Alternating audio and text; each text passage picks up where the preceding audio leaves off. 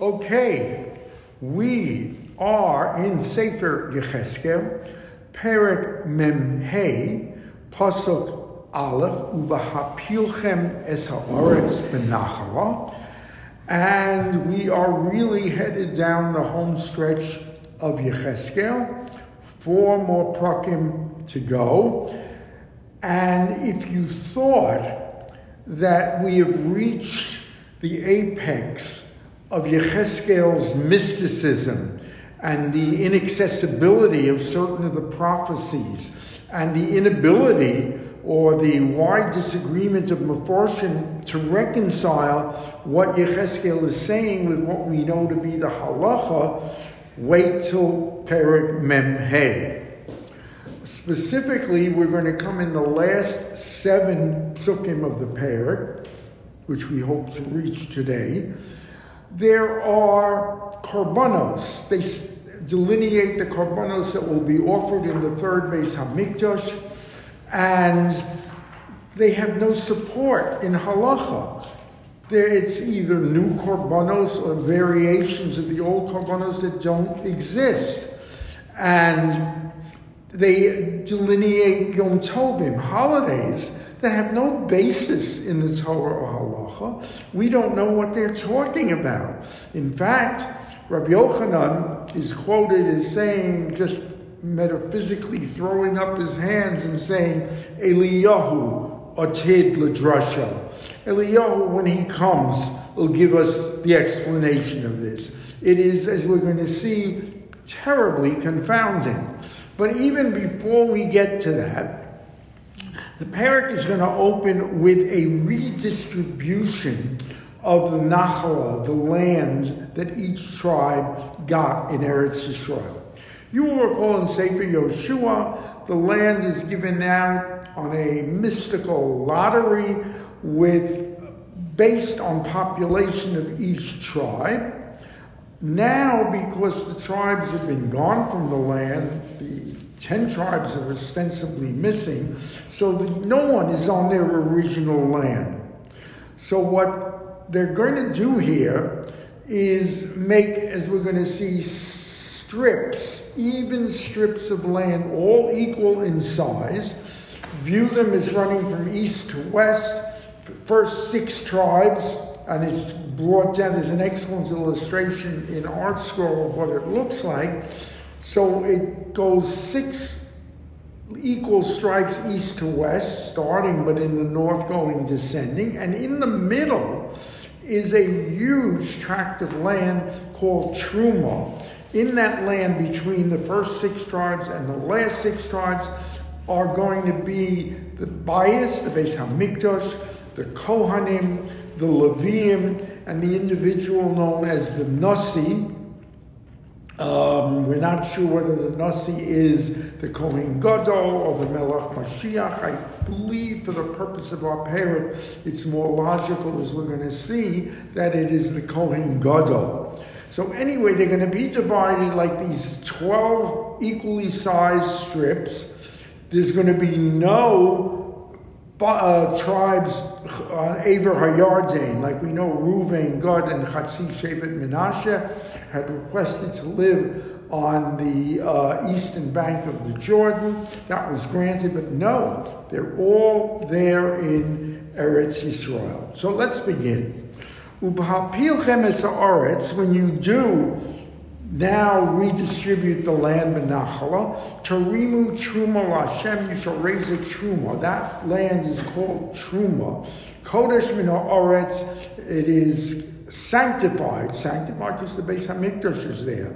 Orech hamisha v'yesrim eleh, orech rochav asora eleh, it is 25,000 by asora eleh. We're not even sure yet. Is it rods which we measure in? Is it amos which we measure in? It's silent. But it is a large size of land. Kodesh hu b'chol gvula saviv. It is all around it is sanctity. Yiyeh mizeh el hakodesh chamesh meyos v'chamesh meyos. 500 by 500 meruba saviv. V'chamishim amma migrash lo saviv. and there will be a huge expansive territory outside the walls, what we call migrash, an open field. The open field is purely for beautification. It's to provide a beautiful setting around the walls of Yerushalayim. It also, as well, it's totally aesthetic, but it is very large. Uminamida hazos Talmud Orech Hamisha ve'esrim elef ve'rochav aseres alpayim ubo yiyeh hamikdash kodesh kedoshim, and in a giant-sized piece of land, 25 by 20,000, the mikdash and the kodesh kedoshim, the sanctuary, will reside. The land is vast. Kodesh min ha'aretz hu la'kohanim. In addition, that land, that truma, which we call it, is sanctified for the kohanim, mishorsei hamikdash, who serve in the mikdash. Kravim, they are the ones who come near. L'shores is Hashem, to serve the Kodesh Baruch Hu. V'hayah makom levatim u'mikdash lemikdash. There is going to be room for houses for the Leviim. That's unusual because we know the Leviim had their own cities outside, but no, here they are going to be housed. And again, for the sanctuary. Another huge dimension, Rochav Hayola Leviim, offer the Leviim, Mishorsei Habayis Lahem, Lachuza Esrim L'Shachos. There are going to be houses for the Levites. The Levites were never housed within the Beis HaMikdash. But here they will have houses, and they're going to be 20 L'Shachos. L'Shachos, we have learned, are chambers. But nowhere does it say what is the purpose of the chambers, where are they located, why are they there. No mention. We have to take it on faith. Another huge measurements of the city, Rochav Orech Hamishav Esrim Elef, by 25,000. Lumas Truma HaKodesh L'chol Beis Yisrael. It will be for the sanctification of the Beis HaMikdash to all Israel. Now the Nasi, Ulanasi Mizeh Mizeh L'Trumas HaKodesh, Ulachazas Ha'ir, Al Pnei Trumas HaKodesh, Al Pnei Achuzas Ha'ir, the Kohen, or it could be the Melech. The Kohen or the Melech, and as I say, it's more logical in the context of this parak that it is the Kohen. He will have it as an achuza, as his possession. Mipas yom yama, umipas kadma kadima, running from west to east. Ba'orech la'amos acher ha'chalakim migvul yom el gvul kadima. It runs from the side to the sea, the eastern part, western part, to Gvul Kadima, the eastern part. Gigantic. La'eretz yiyeh lo la'achuza. This Nasi is getting an achuza b'Yisrael. V'lo yonu od Nasi es ami, for a very strangely expressed reason. We are giving him vast wealth in this new setup for the specific reason that he will have enough money not to exploit or to oppress my people. They will have their houses for the tribes in those strips. In other words, the Nasi is given that vast wealth to discourage him from oppressing and exploiting his people. Classic example would be King Achav, who just exploited the people. Koamar Hashem, the Kodesh Baruch Hu says, now he could be saying this to past Nesiim, or some say he could be projecting to the future Nesiim in that Messianic era. Rav Lochem Nesiei Yisrael, enough, O Nesiim of Israel, of the Hamas, the petty anti-theft, the showed and the oppression. Hasiru Mishpat Ustaka Asu. So, Hilly, does this mean that even after the Mashiach, the urge to sin, to take away people's, will continue to exist, even post-Mashiach. Absolutely. Even before should agree on that even the third temple, they're going to be exploiters and usurers and bad people. So the answer, very good question, is yes.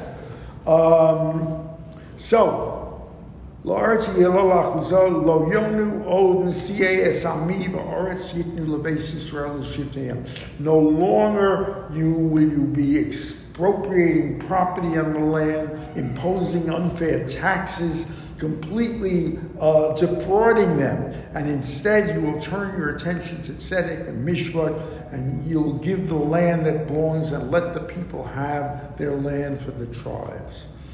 So, Kol Amar Hashem, we're on Pasuk Tes. Rav lachem nisiyei Yisrael chamas v'shod hasiru u'mishpat u'tzedakah asu. Take away the evil, the graft, the corruption, and in its place this gives you the opportunity to do justice. Harimu b'ushoseichem, stop your senseless evictions where you megarish them from the land. Me'al ami ne'um Hashem Elokim. Stop it. Now we come to a very interesting concept. The Nasi is going to be held responsible for a very strict and interesting halacha we know in the Jewish law. Ma'oznei tzedek ve'efas tzedek ubas tzedek yiyu lachem. Weights and measures. You cannot overstate the importance of this halacha in our religious practice.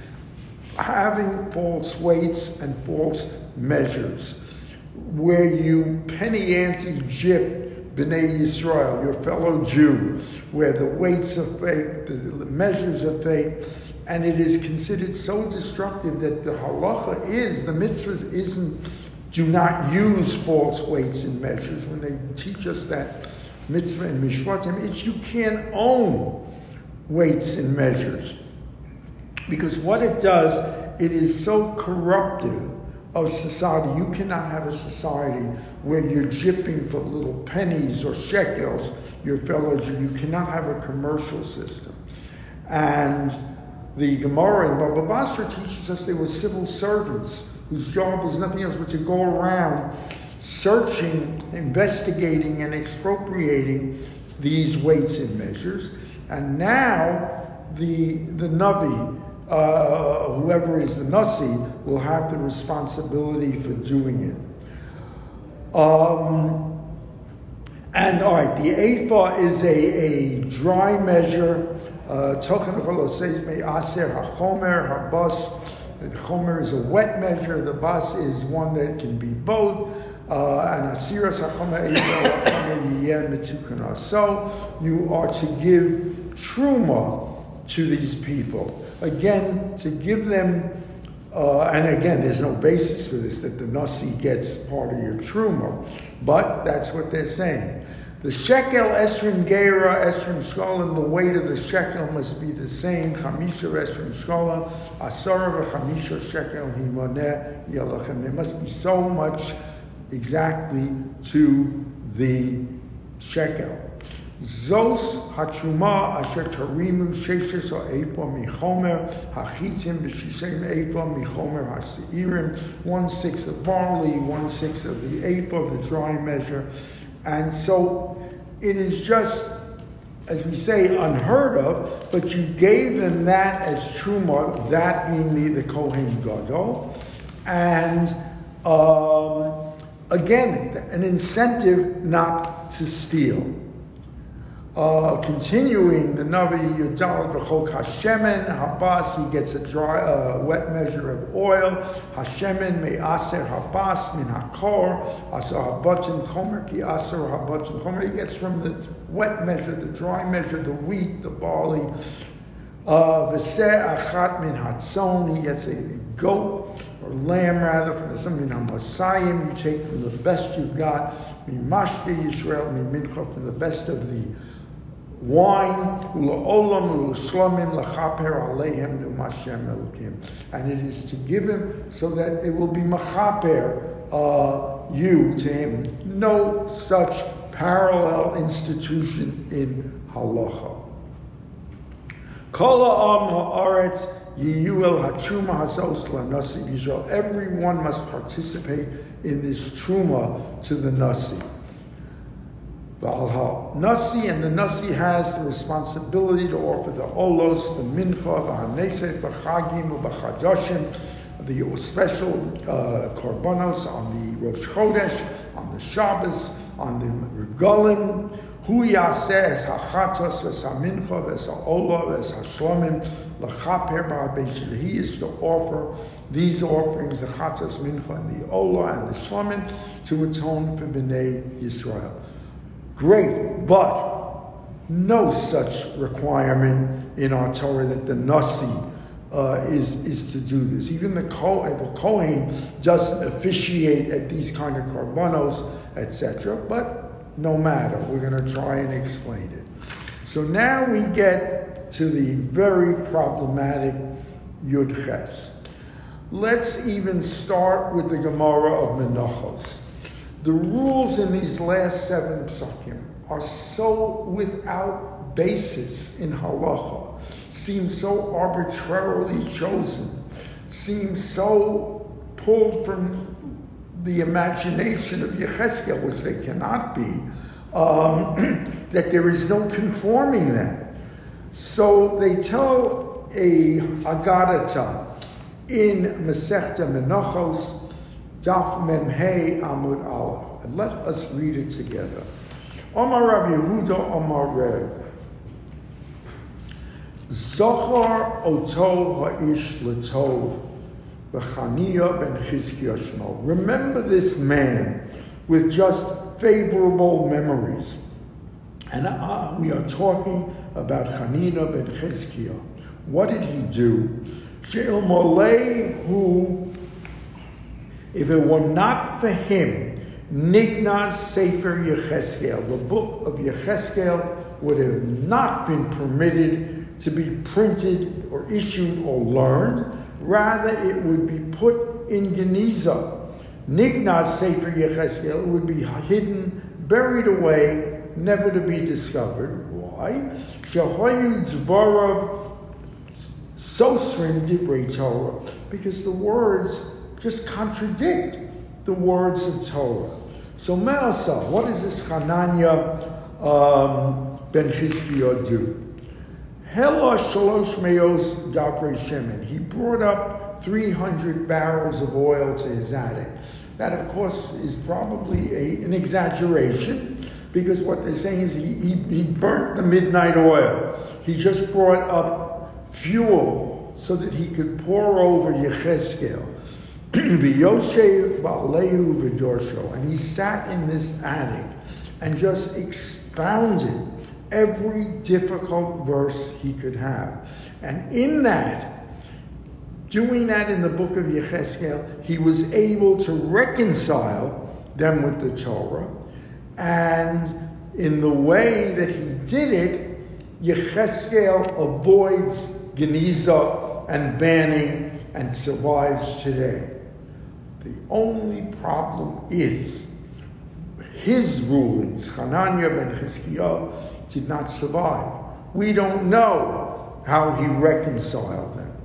So we've said we've had theories, and we're going to come back to them. The Radak is the easiest theory to absorb, and that is you're talking about the third Beis Hamikdash. There are new sacrifices. There are new rules. There is a new Kedusha, and we're going to explore that, hopefully, if not today, next week. So now let's take those psukim that are so confounding. Tezayin, not Tezayin, Yudches.